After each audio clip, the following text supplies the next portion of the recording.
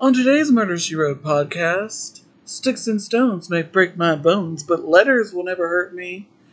It's another Cabot Cove episode, and it's Harry Pierce's last episode. Lots of crazy things are happening in Cabot Cove in this episode.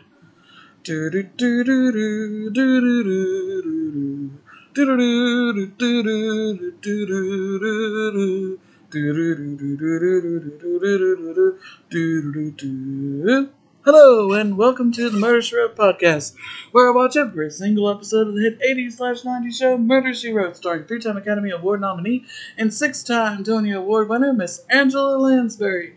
Today I'm going to be talking about Season 2, Episode 10, Sticks and Stones, air date December 15th, 1985. I'm your host, Donald Craig II, but I like to be called DJ Craig. As always, I spoil everything there is to spoil about the episode, the murder of the suspects, everything in between. You cannot do a Murder She Wrote podcast without doing that. So, this episode should have recently aired on Hallmark Channel, so if you've seen it, good for you. If you have not, then and you recorded it on your DVR or something, you can go and watch it and come back and listen to me, or do whatever you do with podcasts.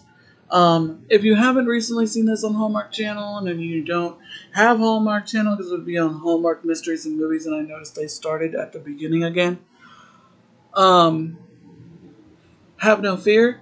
You can watch the episode for free. All 12 seasons are currently streaming on NBC's Peacock app, as well as all 12 seasons are currently streaming on the Roku channel, along with the 4 TV movies that preceded Murder, She Wrote, when it ended in 1996. And if you own the DVDs like I do, get out your Season 2 disc set, insert disc 3 into your DVD player, and this is the second episode on that disc. I got a lot to say about this episode, guys. I have lots to say. Happy belated Father's Day to everyone. I'm so sorry that I did not say that in my last episode. I recorded it like several days before Father's Day and did not realize that Father's Day was that weekend. And it was kind of a hard day because, like I said in previous episodes, my father passed away on April 2nd of this year. And he's only been gone for 3 months now. And I still got him a Father's Day card, even though I can't send it. And I got him a balloon, and I sent it up to heaven. I did that, and it said, "Dad, you're the greatest," or "You're something along those lines." So I'm sorry, because I didn't realize that it was that close when I recorded the episode. So I hope everyone had a wonderful Father's Day, safe and wonderful Father's Day. And whether you are a mother who had to be both mother and father to your children, whether you're a father who had to be both father and mother, whether you are adopted father, whatever kind of father you are, I commend you and respect you for doing whatever it is you could to make your children's lives better. And I hope everyone had a wonderful, wonderful, and safe Father's Day. I did. I have a lot to say about this episode. And I realize now where I am in Season 2 is almost exactly where I was when my computer crashed and I had to start all over and start doing it here on the Anchor app, which I enjoy so much. Because we're about to have like a series of episodes that feature, in some way, shape, or form, a husband and or wife trying to kill their spouses. Yeah, there's going to be a theme of that. In this episode, there's not a theme of that.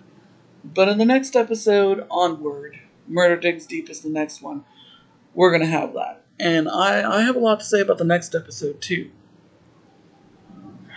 But in this one, I noticed a lot that I didn't notice the first time that I watched this. And this is the first time in a long time I've watched this episode. And it's kind of like a letdown after Jessica Behind Bars. It's like, this is the third Cabot Cove episode. The first was Joshua Peabody died here, possibly. The second was Lady in the Lake, and this is now the third. Um, Amos is very nice in this episode. He is very nice in this episode. Unlike in Lady in the Lake, where he's like, well, it's because I blew your theory right out the water. In this episode, he's really, really nice. So again, I guess they did not develop Amos's personality very well yet between seasons 1 and 2. I'm not entirely sure. I can honestly say that I don't know. And this is the last episode for John Austin, or Ashton, however you say his last name. I'm so sorry if I mispronounced it.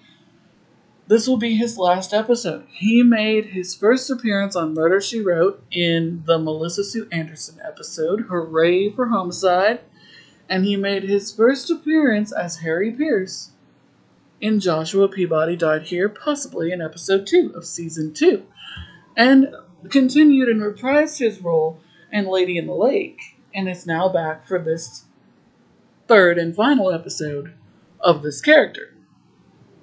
And I wonder, did you all ever wonder, like, wow, so there was another realtor in town? Because in other seasons that I've seen, it was Eve Simpson who was the main realtor. And what happened to Harry? Well, you're about to find out if you've never seen this episode, and I'm going to spoil it starting now. And I got a lot to say about this episode, because I have so many questions. And it features one of, like, the greatest 80s stars ever, aside from Angela Lansbury, of course.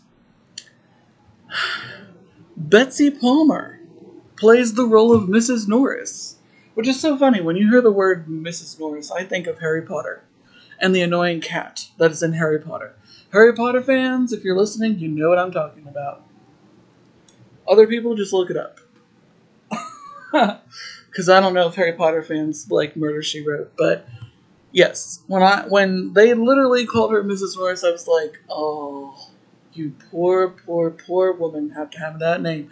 Of course, this is way before Harry Potter came out. But when I hear that name, I think of that annoying cat. Can't help it. Harry Potter fans, you know what I'm talking about.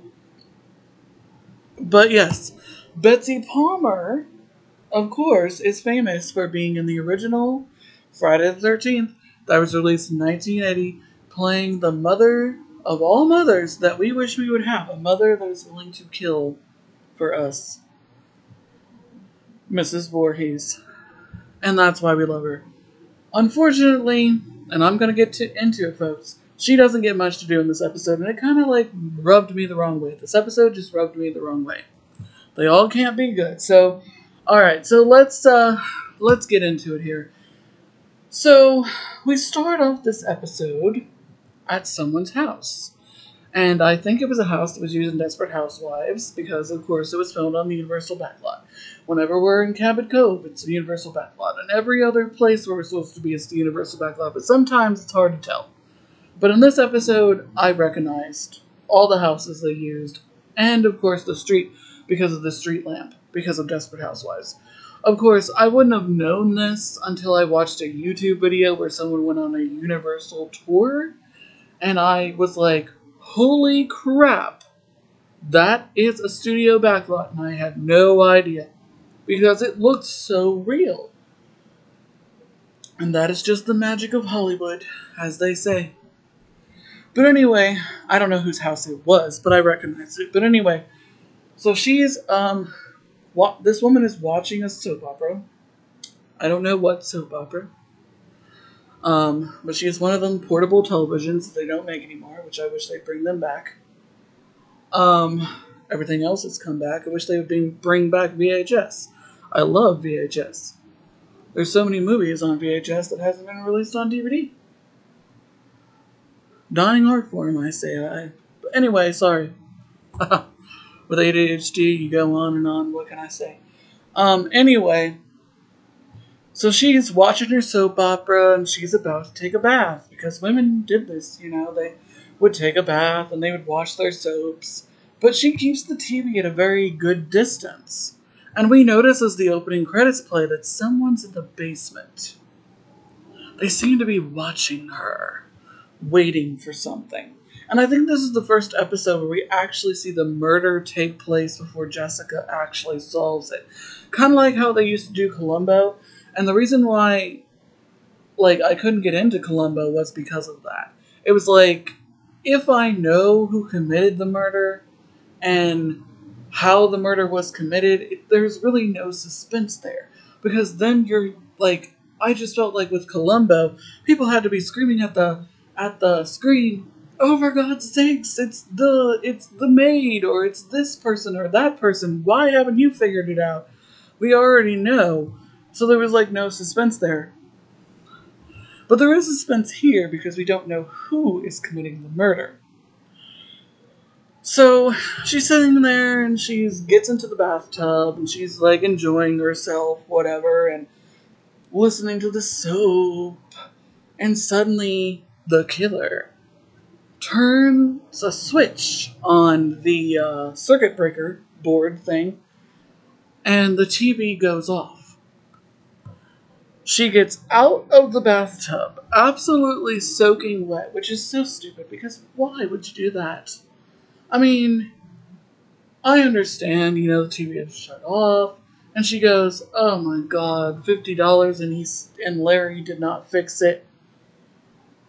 And she goes over and she's pulling the knobs and she's trying to figure it out, and then she goes to pull the cord, and then the killer turns the electric back on. She's electrocuted and then falls backwards into the bathtub.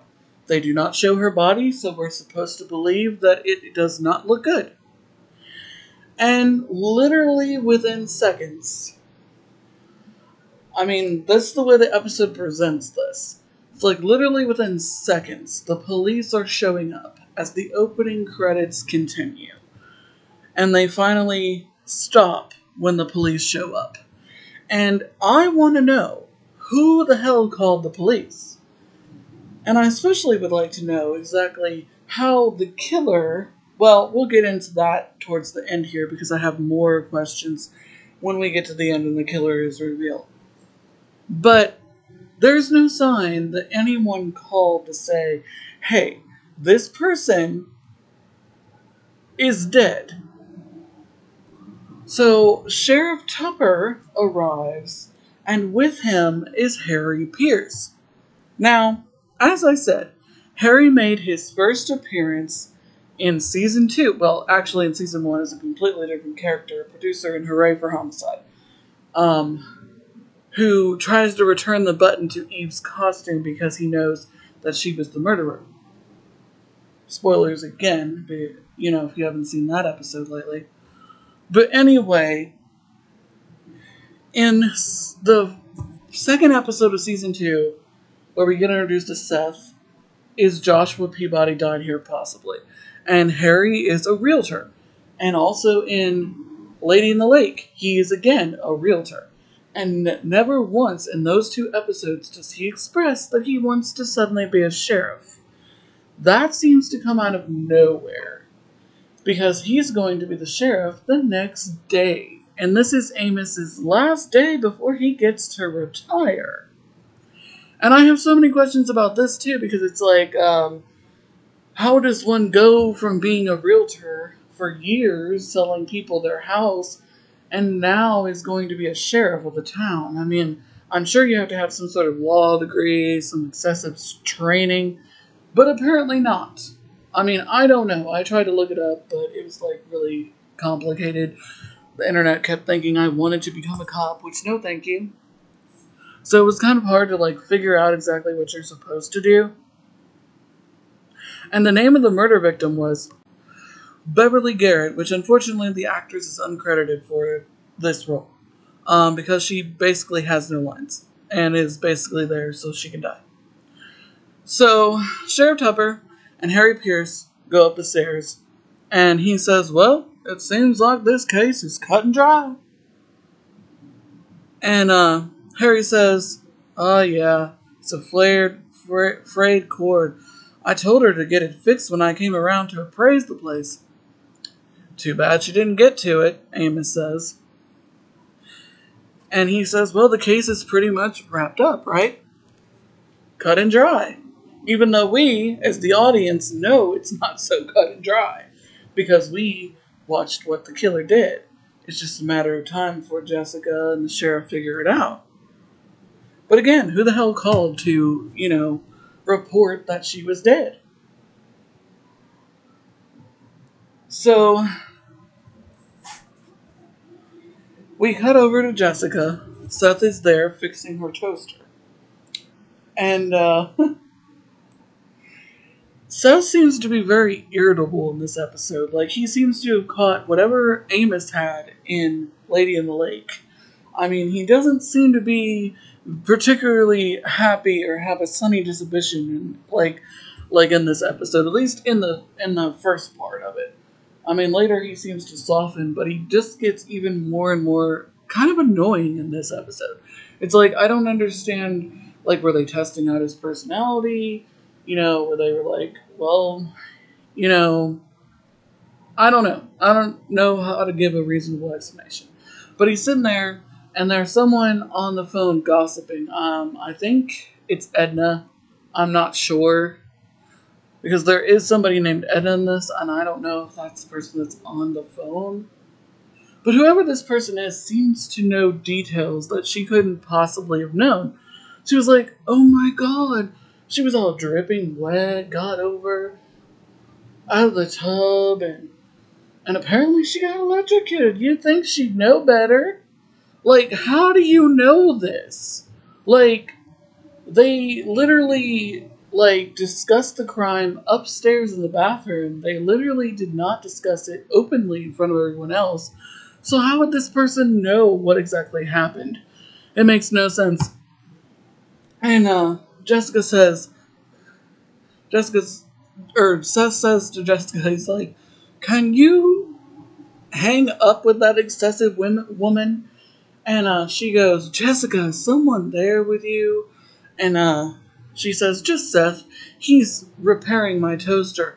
Although I'm afraid I should have just given it to Larry Burns. And Seth says, well, I didn't know I was repairing an antique. Suddenly the doorbell rings, and she's like, I have to go, doorbell. And Seth says, that woman's lungs should be donated to science. Jessica answers the door, and there is a man standing at the door, and this is Mr. Digby, played by Parker Stevenson from Baywatch. Although Baywatch wasn't around at this time, Baywatch wouldn't come until 1989, the year I was born.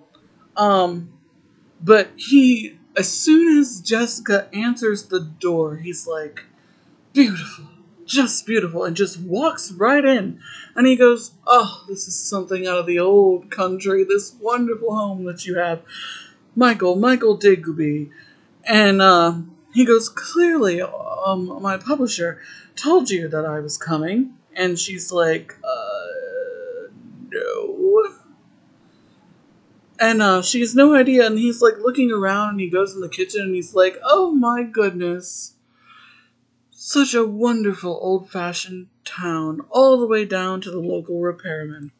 Seth, seems to jump right out of his chair, and he's like, well, Jessica, you seem to be very busy, so I think I'll go.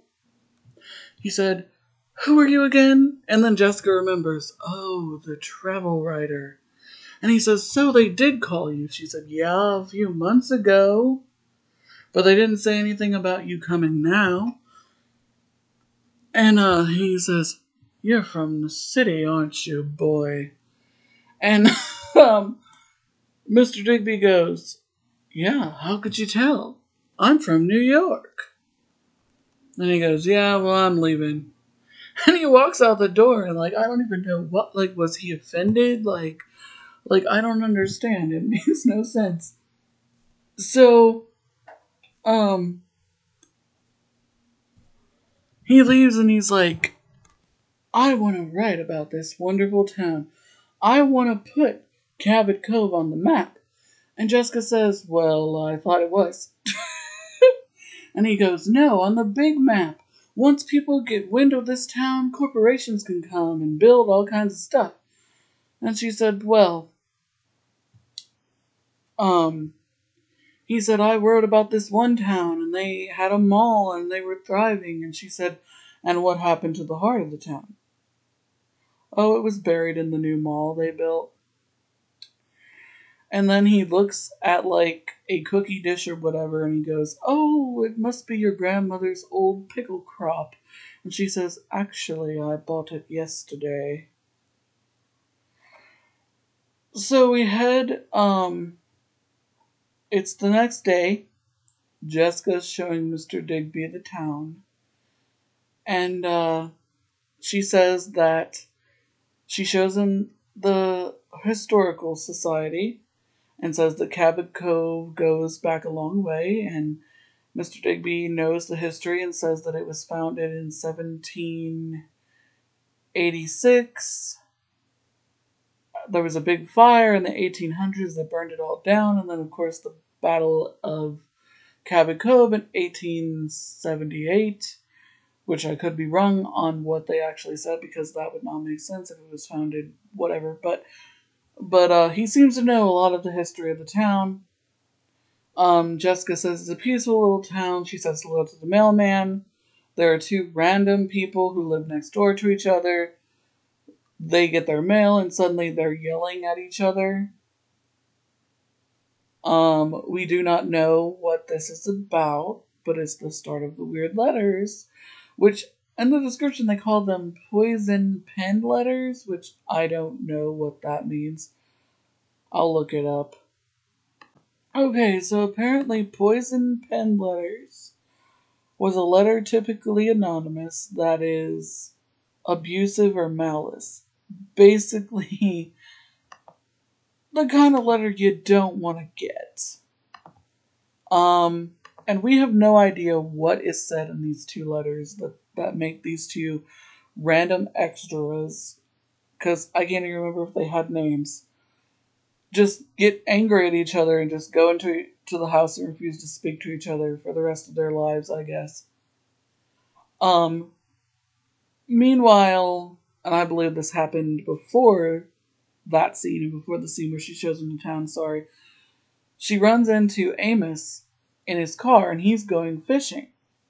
And she's on her bike and she's like, I can't believe you're not going to be sheriff anymore, and I'm not going to get, it's going to be hard to get used to your new sheriff being the realtor, Harry Pierce. And he says, oh, Harry'll be fine.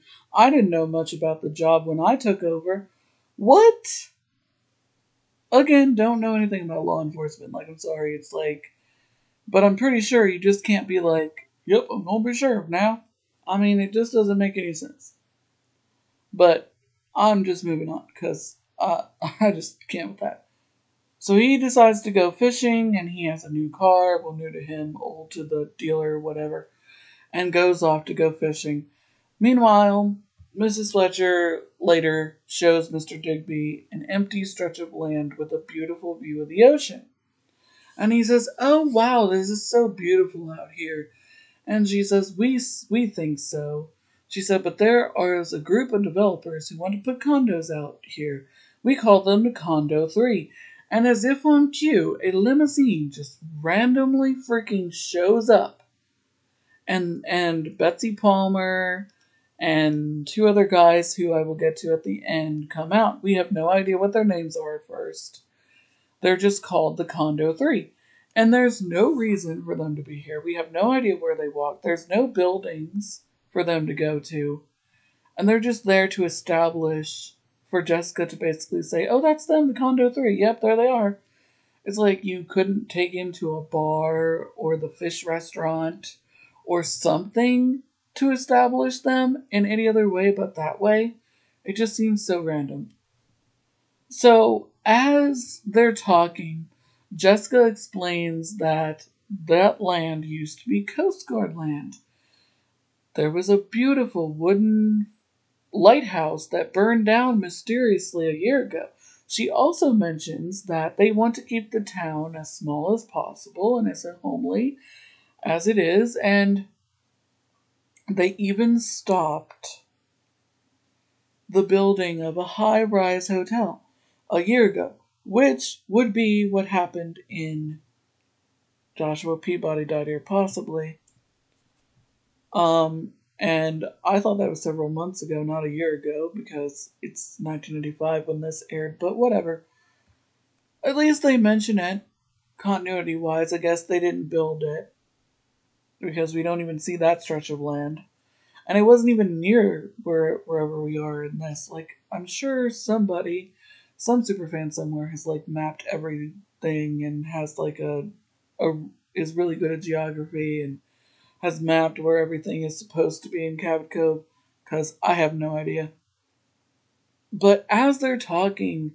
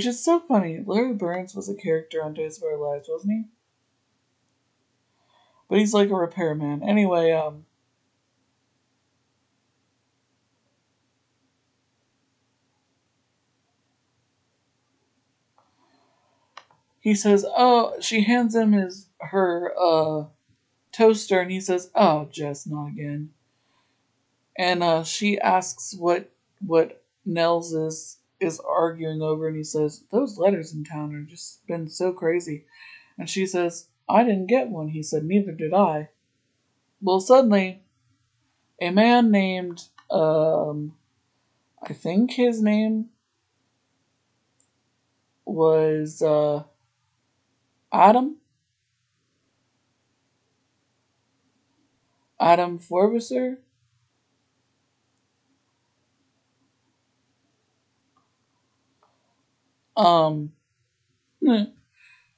comes in and he says, "It's your fault. You killed my Beverly." And the dude is drunk and he says, "You didn't fix her TV set." And he says, "I did fix that." And he said, "No, you're pulling my chain.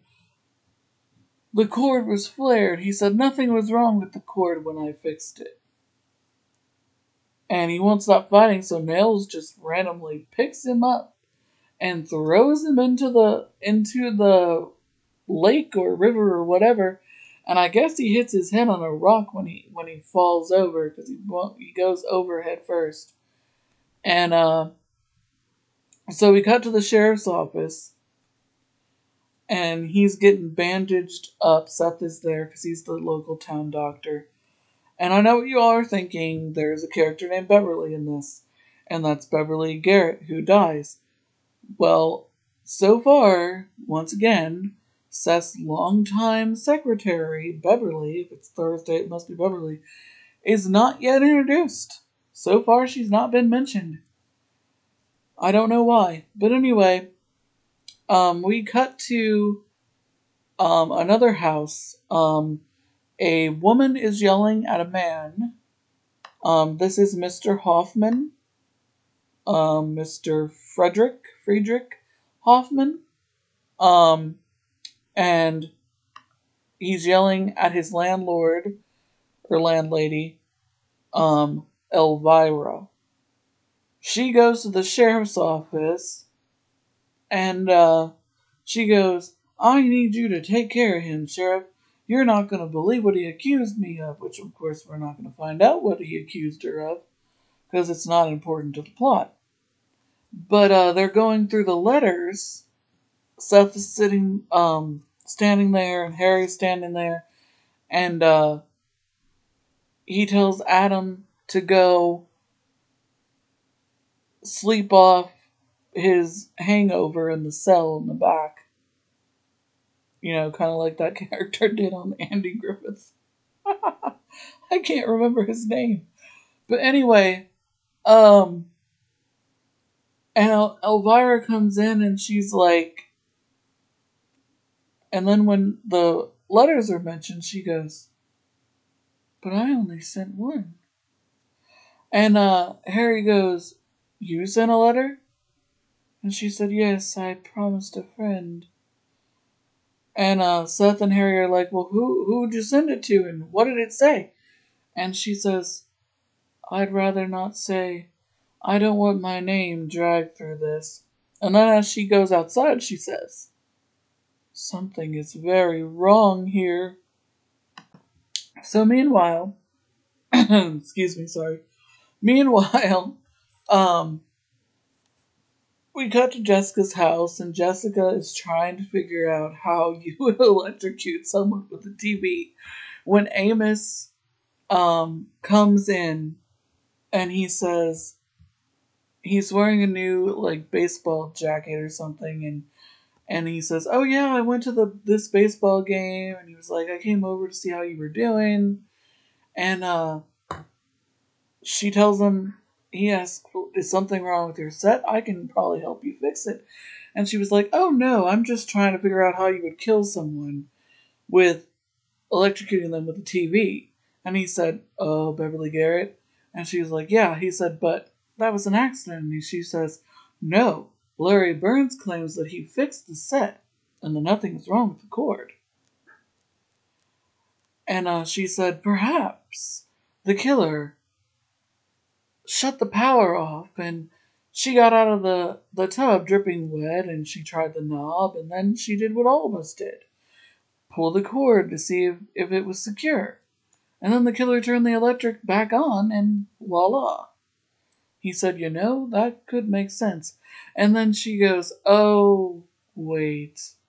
Here I am explaining this to you, and you're not even sheriff anymore, Amos." And he goes, "I don't mind." Suddenly the phone rings, and it's Harry Pierce. He needs help with the letters. So Amos says, "Well, just because I'm not sheriff anymore doesn't mean I can't help out." So we cut to the sheriff's station. Seth is there. Amos is there, Harry is there, and Jessica. They're going through the various letters. And Jessica says, well, this doesn't make any sense. Um, some of them have different paper on them, some of them are made from newspaper.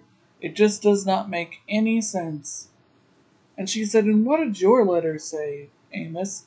And he's like, mine talked about the fire of the lighthouse on that property that the Condo 3 are trying to make the condos on.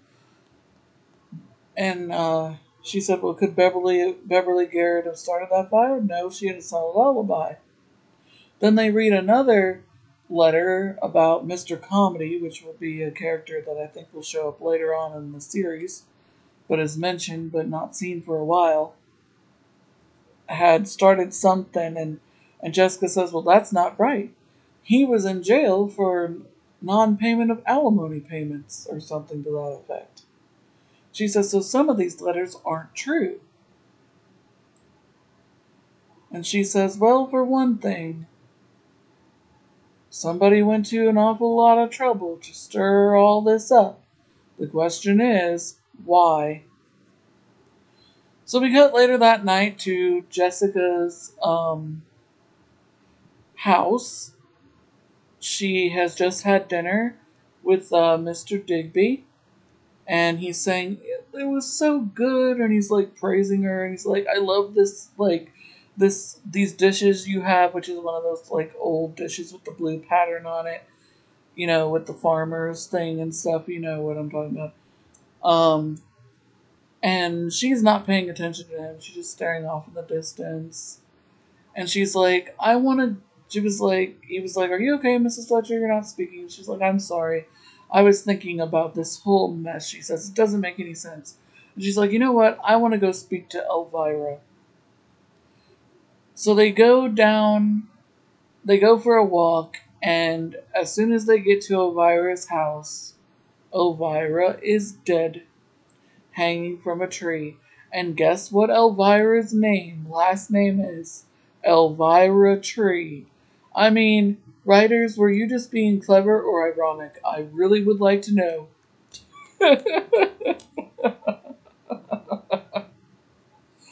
Oh my goodness.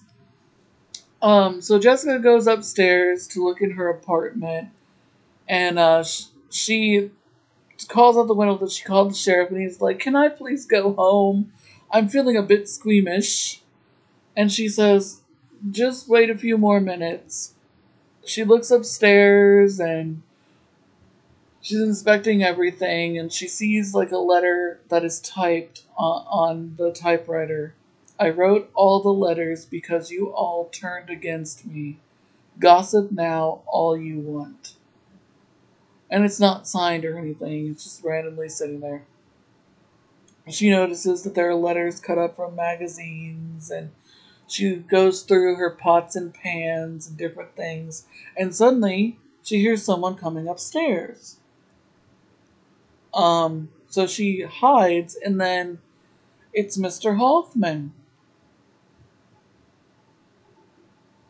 Mr. Hoffman looks out the window and notices her body, notices Elvira's body. He's like, oh my god, she's dead.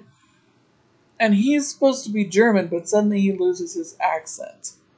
And Jessica points that out right away as she starts talking to him. She was like, wow, Mr. Hoffman, did you suddenly change nationalities? Your German accent seems to be gone. Oh, Jessica. I just love it. But, like, I don't know if there's a back entrance to this house, but if she's in the front, how could he not have seen her? Oh, so many plot holes. But anyway, he said, she says, what are you doing here, Mr. Hoffman? He said, I came to have it out with her. She was thinking of kicking me out. And he says, well, no, I wasn't going to kill her. No place is worth that. Which it's true, it's not. So The police show up, and Mr. Hoffman goes out. He doesn't want to deal with the police. No explanation is given for that. Jessica leans through the window. Harry goes out and he says, "Oh, that's so sad. We should cut her down." And Mrs. Fletcher says, "Shouldn't you have Seth Hazlitt come and look at the body before you take her down?" "Oh, yeah, that's right. Good idea, Miss Fletcher." So Elvira is now dead. Jessica goes to the local Hall of Records. She thinks that Beverly Garrett's death and Elvira's death has something to do with the Condo 3. And they randomly show up and ask her why she's snooping around, which makes you think they're suspects. So we get introduced to Mrs. Norris, played by Betsy Palmer, George Kep, and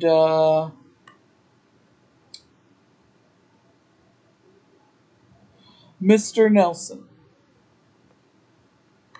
So we have all those, and Jessica says that she's looking into the land development and everything over there, thinking it has to do with poor Beverly and Edna, or Elvira's death. And Mrs. Norris says, "And what makes you think one has to do with the other?" And she says, "I'm not, it's just a theory." Does that theory ever pan out? We don't know. Um, so they go off on their merry way. And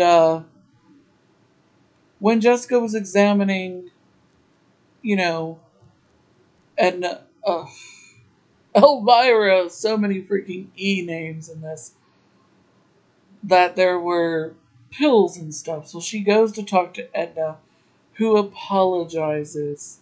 She was like, "I should have known that was a crank letter." She said, "My Charlie."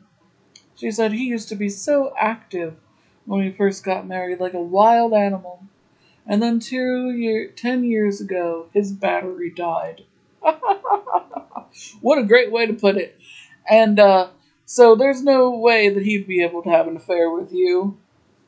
And of course, we don't know what the dude looks like because they didn't cast an actor to play him. Well, Edna basically, who doesn't like to gossip about people, but of course she's going to anyway, says that Elvira had really bad arthritis. She went out of town in Newbury to another doctor. She didn't go to Seth because she didn't want her daughter to know that her arthritis was bad. She started staying home, but she used to volunteer at the library and the hospital, something I would like to do. But with this heat wave, I just don't think I want to get out because we're having a terrible heat wave again in Kentucky, and we had some weird, severe weather earlier. It was crazy. Anyway, sorry. And she was not very active. She got her groceries delivered. She stayed inside. She barely went anywhere. Um, so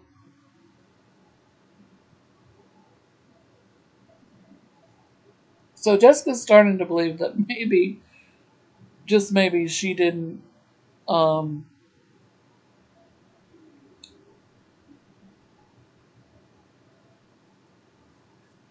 kill herself.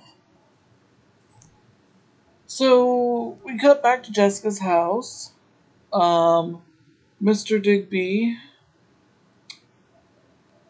sits there wondering what he can do to help Jessica solve these crimes.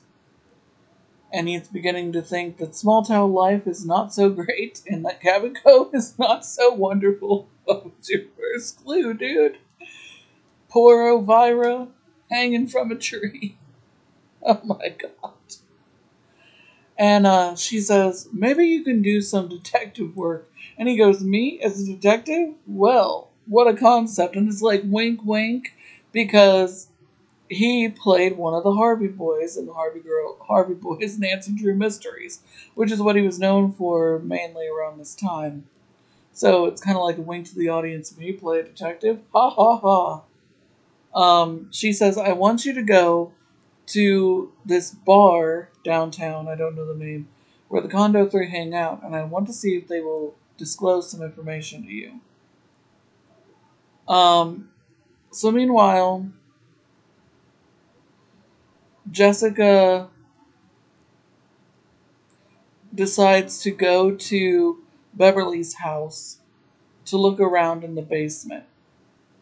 She's going through a trunk of stuff when she notices that there's somebody in the house.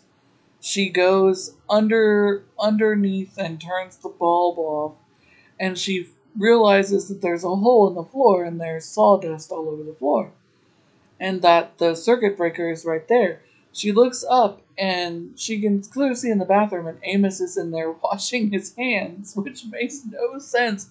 Why is he washing his hands? Like, what? I don't get that. And she goes, "Is that you, Amos?" And he's like looking all around and he goes, "Mrs. Fletcher, is that you?" And he says, "Yes." Or she says, "Yes, it is. I'm in the basement." So he goes down the basement and she shows him the hole and she shows him the circuit breaker and she basically says, "My theory might be correct." Well, suddenly they hear somebody come in the house and someone coming down in the basement. So Jessica turns the light off again and unscrews the light bulb. Well, as the person goes down the stairs, they hide, and Amos noticed there's a shovel. So he kind of makes a noise while getting the shovel, and the guy's like, "Who's there?" And then Jessica takes the light bulb and, like, busts it, which I don't know why she does that. But Amos goes up and hits the dude on the head, and it turns out to be Adam. So they go to the sheriff's office. Stuff is there, and he says he'll live, and he says, "I was going there to find the papers because Beverly gave me my boat. She bought this boat for me, and it's mine, and I needed to prove that it was mine." And he said, "I didn't kill her," and he said, "Breaking and entering is still a crime, Harry." Or Adam, sorry, not Harry. He's Harry. And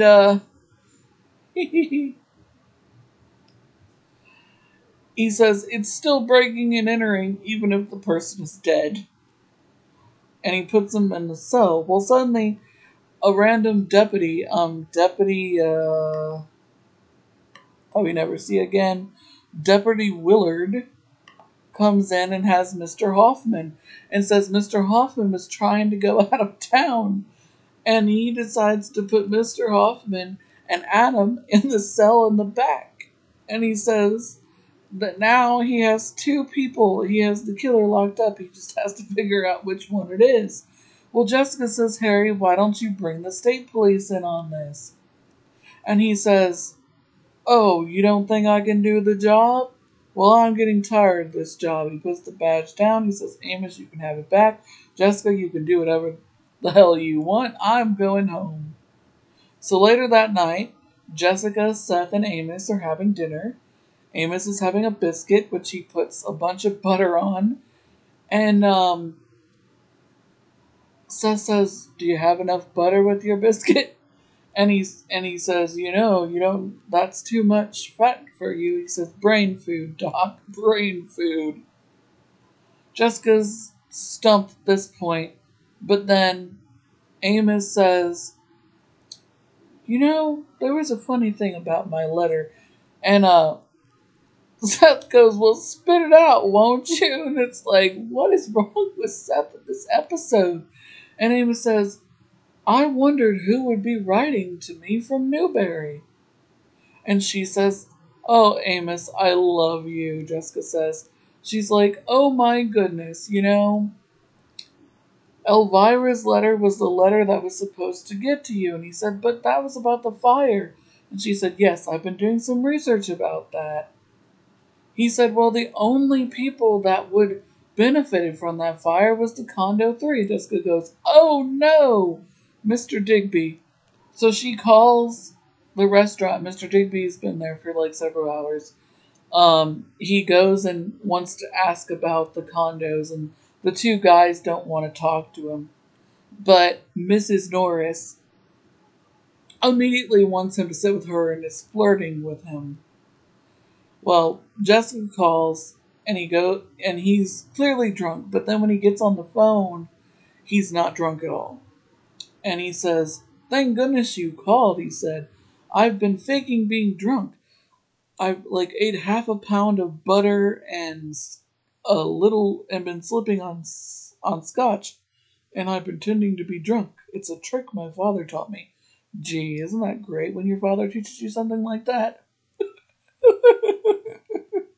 A useful skill. Don't really understand why one's father would teach them that, but okie dokie.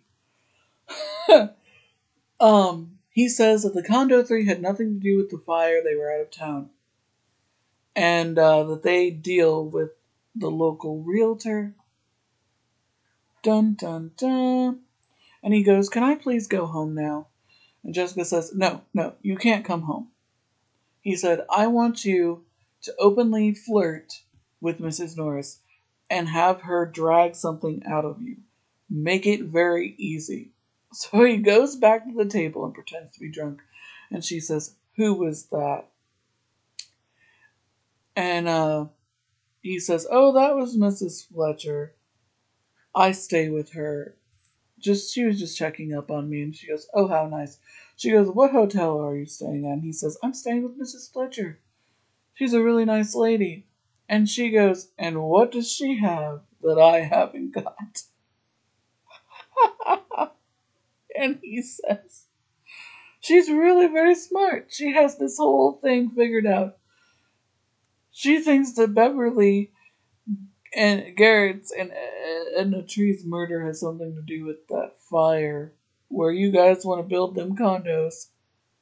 And she says, "Boulder Dash." And he says, "No, she's got it figured out. And she's going to go to Beverly Garrett's house and look for some papers to see if her theory is correct." And suddenly Mrs. Norris has to go to the powder room, but she makes a call on the payphone and she tells someone, she says, "Listen, Buster, you got some trouble heading your way." Dun dun dun. So we cut to Jessica in the basement and she's going through a trunk, and suddenly Harry comes in the door and she says, "Harry, is that you?" He says, "Yeah, Jess. I saw the light from the basement and decided to see what was going on." There was no light from the basement. Jessica broke it. Jessica said, "Well, I knew that someone would be tipping you off. I was waiting for someone. I thought it might be you." He said, he said, "Jessica, I told you. I thought I saw a light and she said, "I thought that you quit as sheriff." He said, "I'm sorry, I lost my temper." She said, "Harry, you're a lousy liar. And you're a lousy murderer." And he said, "What? Jessica, how can you accuse me of that? We've been friends for years. I sold you and me and Frank were lodge buddies. I sold you your house." Which, this is news to me and the rest of the viewers. This was not established in Joshua Peabody Dies Here. Possibly. This was not established in The Lady in the Lake. I mean, this is just new information. It makes absolutely no sense. Because in those episodes, he came across as annoying, and Jessica didn't seem to like him now that much. But anyway, um, she says yes. And that's why this is hard. She says, "You slipped, Harry. Badly." Harry Larry Burns fixed Beverly's TV set. The cord wasn't frayed until you doctored it. He said, "So what? What does that prove? Amos told me you pointed it out to him." That cord was, oh, it's a frayed cord. I told her to check it out when I appraised the place. It wasn't frayed until you doctored it to look that way. She said, the worst thing of this is that you killed 2 women to cover up a realtor scheme. And she said, and I just can't believe it. And at first he denies it, as most killers do. But then he says, she says, you penned those letters on a woman with arthritis who could not lift a pen to write her own name, let alone be able to tie a hangman's knot. And all for what? For money. And he says, well, yeah, I burned down that lighthouse for the Condo 3. And Beverly knew about it. She blackmailed me and she wanted more money. Kept just egging it on and on, so I had to let her go. And once I found out that Elvira sent the letter, I had to stop it. And that makes this all the more hard. And he pulls out a gun like he's gonna shoot Mrs. Fletcher. But Amos, Seth, and Deputy Willard comes out and tells him to put his hands up and drop the gun. And he does. And that's the end of Harry Pierce, ladies and gentlemen. And then the episode ends with Mr. Digby deciding not to write anything about Cabot Cove. He wants to leave it exactly the way he found it. And he's gonna go off in the country away from Murder Town. And that's the end of the episode. And boy oh boy do I have a lot to say. First off, since we know the killer is Harry Pierce, how in the hell does Harry kill Beverly and then manage to show up literally seconds later with Sheriff Tupper? I mean, that whole part is like a plot hole in itself. And again, who called to report that she was dead? How could he have driven all the way to the sheriff's office from her house? Not that I know how far distance that is, but also what a way for this character to exit out. I mean, the fact that we didn't know much about his character when he was introduced in when his character got introduced and Joshua Peabody died here, possibly he was just established as the realtor, the local realtor. And I knew, every time I get to this point, I know that Eve Simpson, ends up being the local realtor. And I didn't know what happened, but it's like, what happened behind the scenes? Like, why did they decide to do this? And this is the first episode, sadly, the first episode where 2 residents of Cabot Cove die, and a resident is the killer. The other times we were in Cabot Cove, it was an outsider. The victims were outsiders, the killers were outsiders. This is the first time, and this will be a theme throughout the show, where there will be residents dying and people actually killing them. And wow, murder capital of the USA, you're right there. But the thing is, like, it doesn't make any sense that he would kill, like, and this all relies on stuff that happened off screen. We don't know because we didn't see any scenes establishing any of this. So we're only going off of what is given and what is told to us, which really sucks. It's like he was so desperate. It's like, what happened? Okay, theory. The hotel burns down, or no, didn't get built. So Harry looks for his next venture. The person who was supposed to get the Lakeside Inn or Lake Stone Inn decides not to get it because a murder happens there. So then Harry has no choice but to do this underhanded, sneaky little deal with the Condo 3, which unfortunately goes absolutely nowhere. I mean, the fact that you put Betsy Palmer in this episode and you give her virtually nothing to do after playing one of the most awesome mothers in movie history, Mrs. Voorhees, you give her virtually nothing to do. There's no stakes for her character. There's no reason for her to be flirting with Mr. Digby. There's not even any stakes with Mr. Digby. Like, he's just there.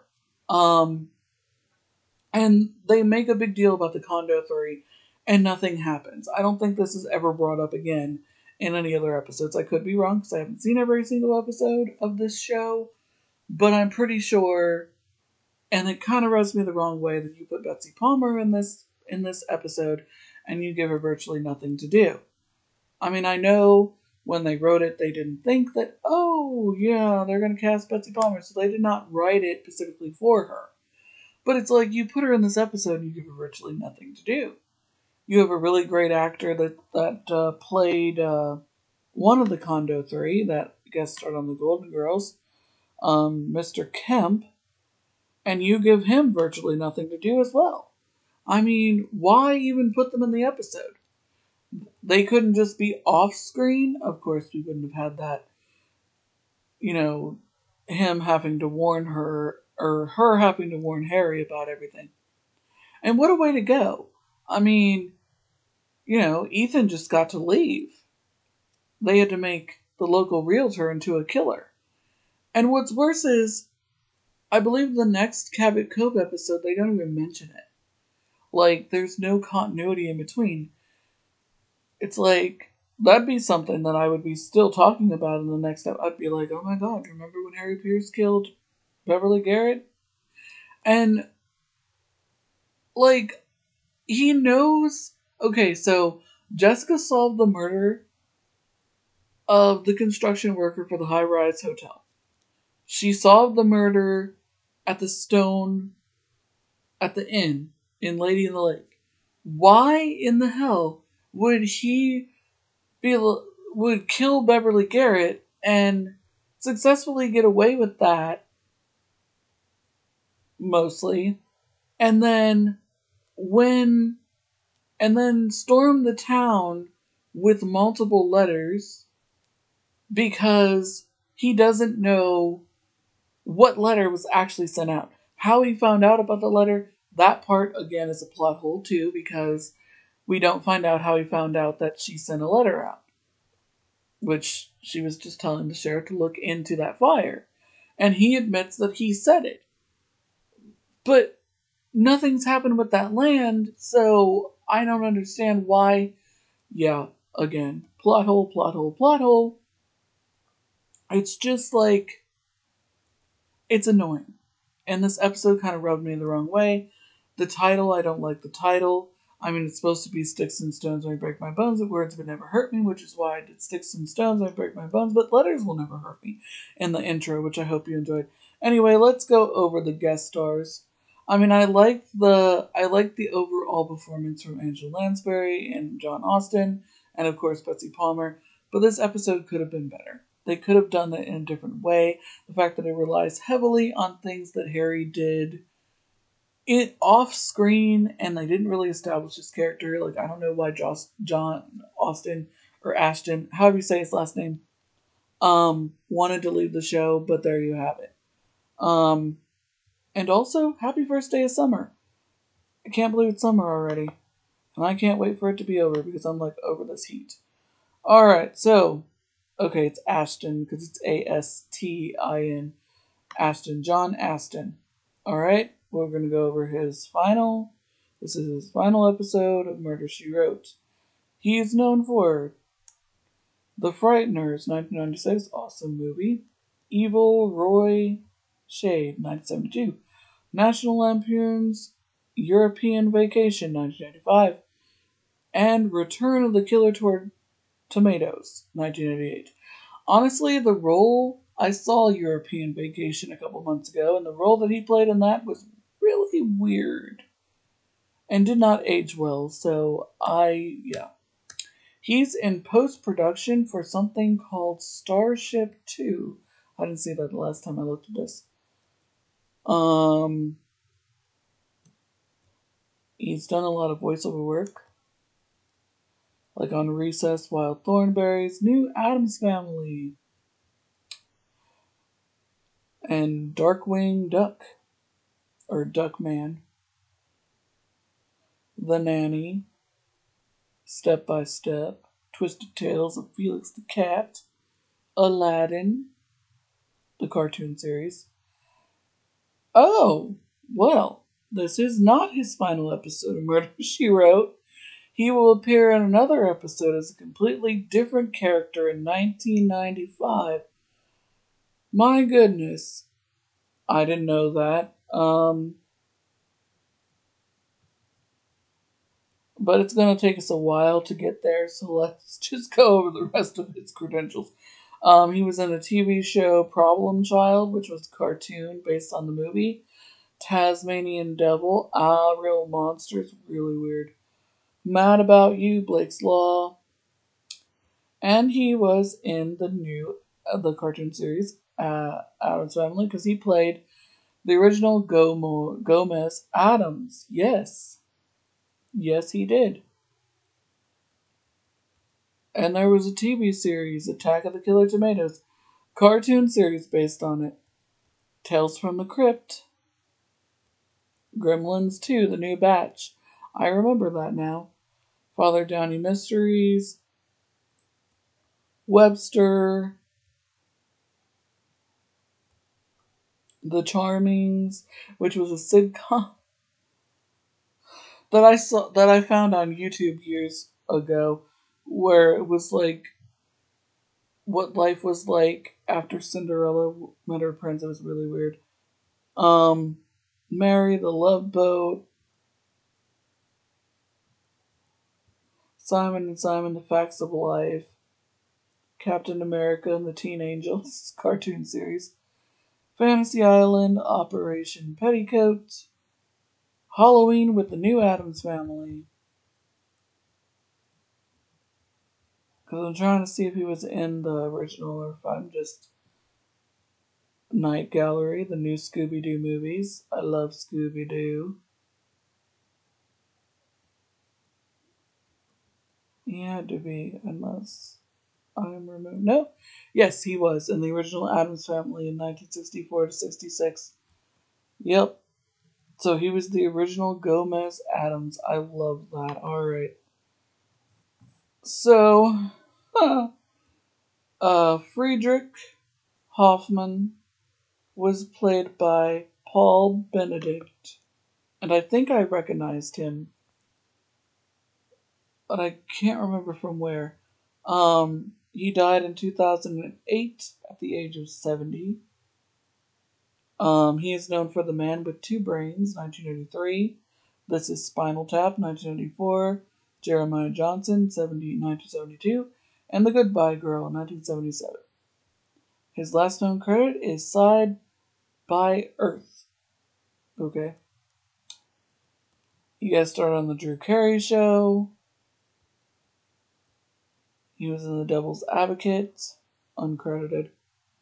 Attack of the 50-Foot Woman in 1993 TV movie. He was in the theatrical release movie The Addams Family. He guest starred on Tales from the Crypt, A Different World. He was on Sesame Street, Author 2 on the Rocks, The Twilight Zone. This is the only episode of Murder, She Wrote. Oh, The Jeffersons. That's what I recognized him from, The Jeffersons. Yeah, as the neighbor downstairs. McMullen and Wife, All in the Family. Maude. Kojak. He was on Guiding Life as Mr. Pratt in 1999. Good for him. He was funny. He didn't get to be all that funny in this episode. In this episode, he was kind of mean. Joseph Caparelli, Capapana, I don't know, Camp, something, played Mr. Kemp, one of the four. Oh, and I also was really sad that we did not know what happened with Nils and the IRS. Like, I don't understand why you would introduce that and not even have like a payoff. He died in 2018 at 93. The guy who played Mr. Kep. He is known for Mannix, 96, 70, 72, One Day at a Time, as the father. Retreat, No Surrender, 1990, and The Practice. Awesome show, 1990 to 2001. Last known credit, Lost Dream. He guest starred on the original CSI in 2008.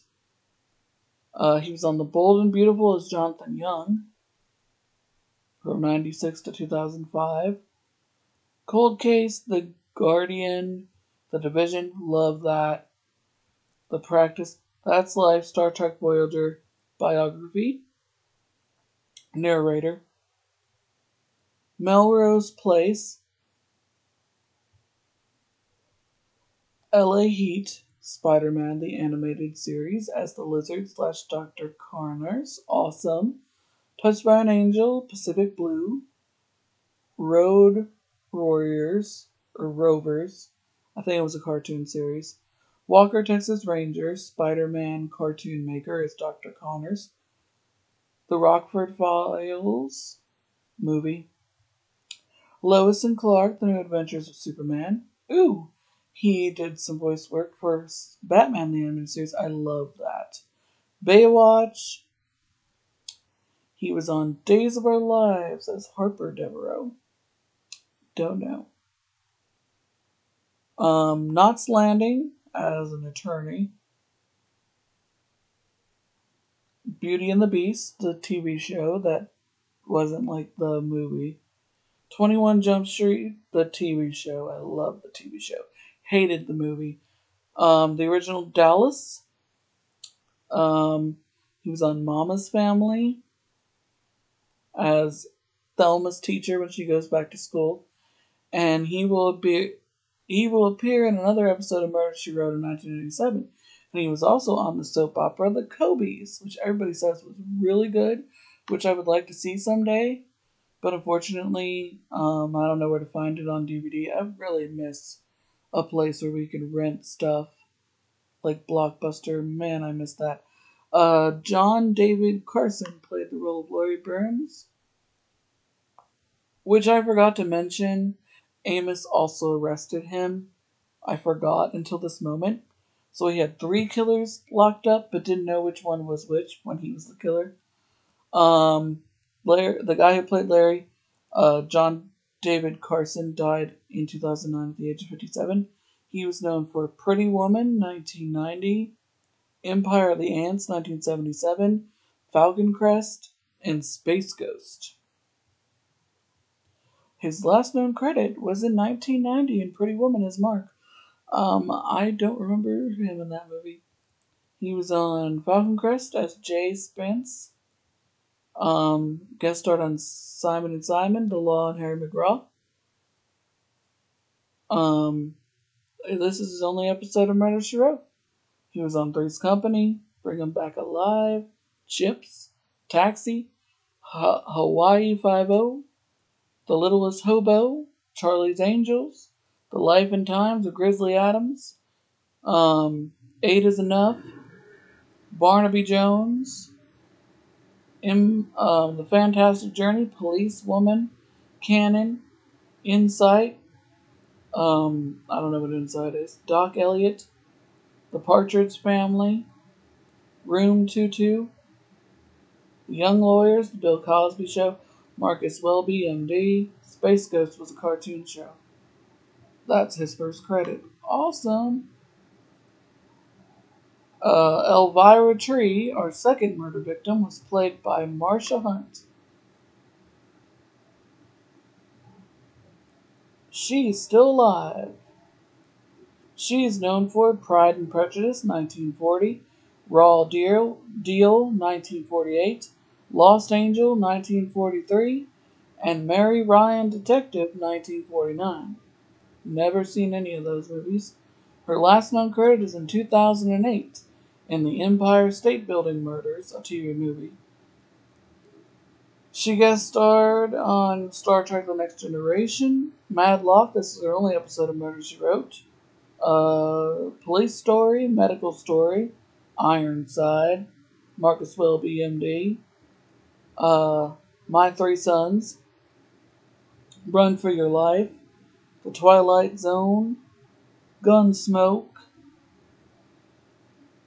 The Zane Grey Theater, The Americans, 1961, Alfred Hitchcock Presents, The 20th Century Fox Hour,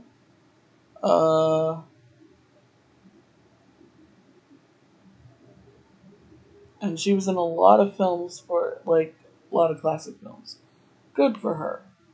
So sad she had to die in this episode. And Edna was played by Ellen Keyes. I wonder if both of them worked with Angela Lansbury when she was at MGM.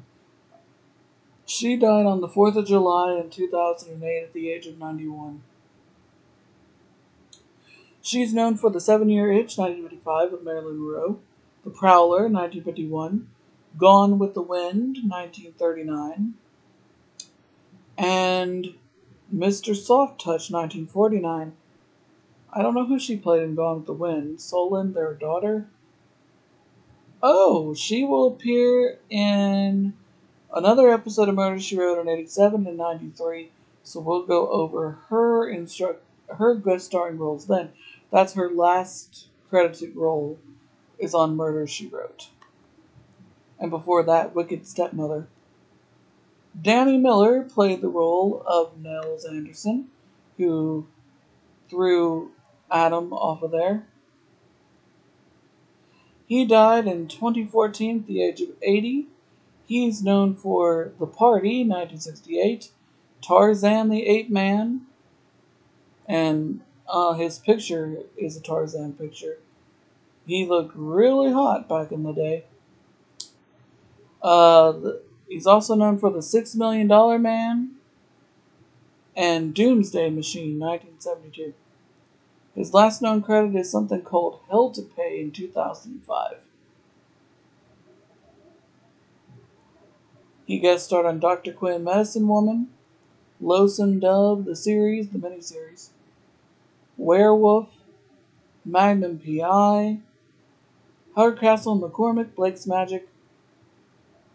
This is his only episode of Murder, She Wrote. Knight Rider, Heart to Heart, the original Dallas. V, the original V. Simon and Simon, Voyagers. Buck Rogers in the 20th Century, The Incredible Hulk. Vegas, Charlie's Angels, MASH, When the Whistle Blows. Young Maverick, The Runaways, The Broderick Follows, Battlestar Galactica. Barnaby Jones, What Really Happened to the Class of 68. Wonder Woman. Alice, loved Alice. $6 Million Man. Wild World of Mystery. The Streets of San Francisco. McCloud, The Brady Bunch. Gunsmoke, Vanished, Mission Impossible. I Dream of Jeannie. So he was on all the good ones. Love American Style. Hawaii Five-0, Death Valley Days. This Is the Life I Spy. Gilligan's Island. The Fugitive. The Guy from U.N.C.L.E. Mona McKenzie. Wagon Train. The Deputy. Tales of Wells Fargo. General Electric Theater. Have Gun Will Travel. Tarzan the Ape Man. And The Life of Riley is a TV show, his first credit. Awesome, good for him. And of course, Betsy Palmer. I hope she's in another episode of Murder, She Wrote and gets way more material. She sadly passed away in 2015 at the age of 88. She is known for Friday the 13th, 1980, Friday the 13th, Part 2, 1981, Penny Dreadful, 2005, and Mr. Roberts, 1955. Her last known credit is Bell Witch. The movie is The Bell Witch. She guest starred on Just Shoot Me. She was on Knots Landing. Would love to see her on Knots Landing. Yes, she will be in another episode of Murder, She Wrote, Something Borrowed, Something Blue in 1989, the year I was born. So we'll go over more of her guest starring roles then. Michael Digby was played by Parker Stevenson, like I said before. He was known for Baywatch. He's still with us. He just had a birthday on June 4th. Happy birthday, Mr. Stevenson. He is known for Probe, 1988, The Hardy Boys, Natural Dream Mysteries, 1977 to 79, Mistrust, 2018, and Baywatch, 1989 to 99. His last known credit is last year, Last Call in the Doghouse. He was also on Greenhouse Academy, American Candidate, Christmas Movie, My Christmas Prince, A Christmas Reunion. He guest starred on The District, Judging Amy, Batman Beyond, love that, Baywatch, Melrose Place as Steve McMullen, which was a weird role. Blossom, Baywatch, Panic at Malibu Pier, which was the pilot movie. Mission Impossible, Probe was a series. Alfred Hitchcock Presents. He was in North and South Book 2, Love and War. This is his only episode of Murder, She Wrote. He was on Falcon Crest, The Love Boat, Hotel, This House Possessed, and he played Frank Hardy on The Hardy Boys, Gunsmoke, and then a separate piece with his first movie in 1972. Sometimes he's a good actor, but sometimes he's like really creepy. Christopher Stone played Adam, Beverly's boyfriend. He died in 1995 at the age of 55. He is known for The Howling, 1981, Cujo, 1983, The New Lassie, 1989 to 92, and The Bionic Woman. Oh, yeah! He was in Cujo. He played the guy that Dee Wallace's character has an affair with. Last known credit is Street Justice in 94. He played Bill Horton on Days of Our Lives. The father in The New Lassie. Oh, and he will appear in another episode of Murder, She Wrote in 89, When I Was Born. Alright then. And the other half of the Condo 3 was played by Howard Witt. And he died in 2017 at the age of 85. He is known for Simon and Simon, Remington Street, The Magical World of Disney as Mr. Boogie, and Richie Brickman, Private Eye. Last known credit is in 2010 for Red Blue and Death of a Salesman. He guest starred on the original Law and Order. And he was in Mr. Bigley. Oh, he was in The Golden Girls as Hunter McCoy. I can't see any pictures of him, so I mean he didn't look familiar to me. But the other guy played the cop, so yeah. This is the only episode of Murder, She Wrote. He was on Taxi, Simon and Simon, Amanda's, which was a show that B. Arthur did before The Golden Girls, which is hilarious. You should find it on YouTube. It's hilarious. He was on Days of Our Lives as Lieutenant Joe Brooke, Archie Bunker's Place, Alice, Heart to Heart, Revenge of the Stepford Wives, good movie. 8 is Enough, The Incredible Hulk, Rhoda, A Woman Called Moses, awesome. With Cicely Tyson, yes. Charlie's Angels, Kojak, An Appointment with Destiny, and The Bob Newhart Show. And I think, okay, and then we have Philip Brown as Deputy Willard, who we'll never see again. He's still alive. He is known for Search for Tomorrow, that was a soap opera.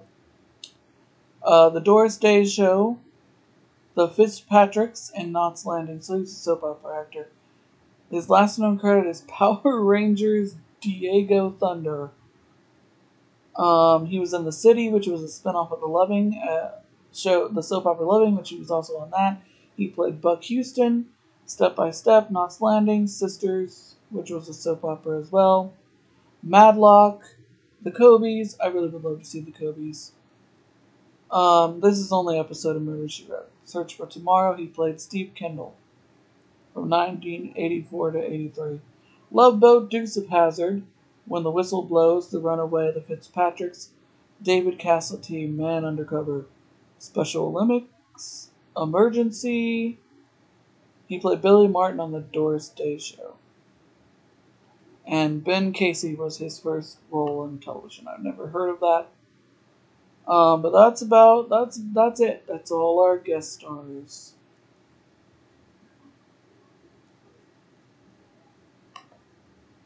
Alright. This ended up being a little bit longer because I had a lot to say about this episode, so I hope you enjoyed. This episode, as much as I enjoyed recording it, it is a very problematic episode, and it's not one of my favorites. But we're halfway there.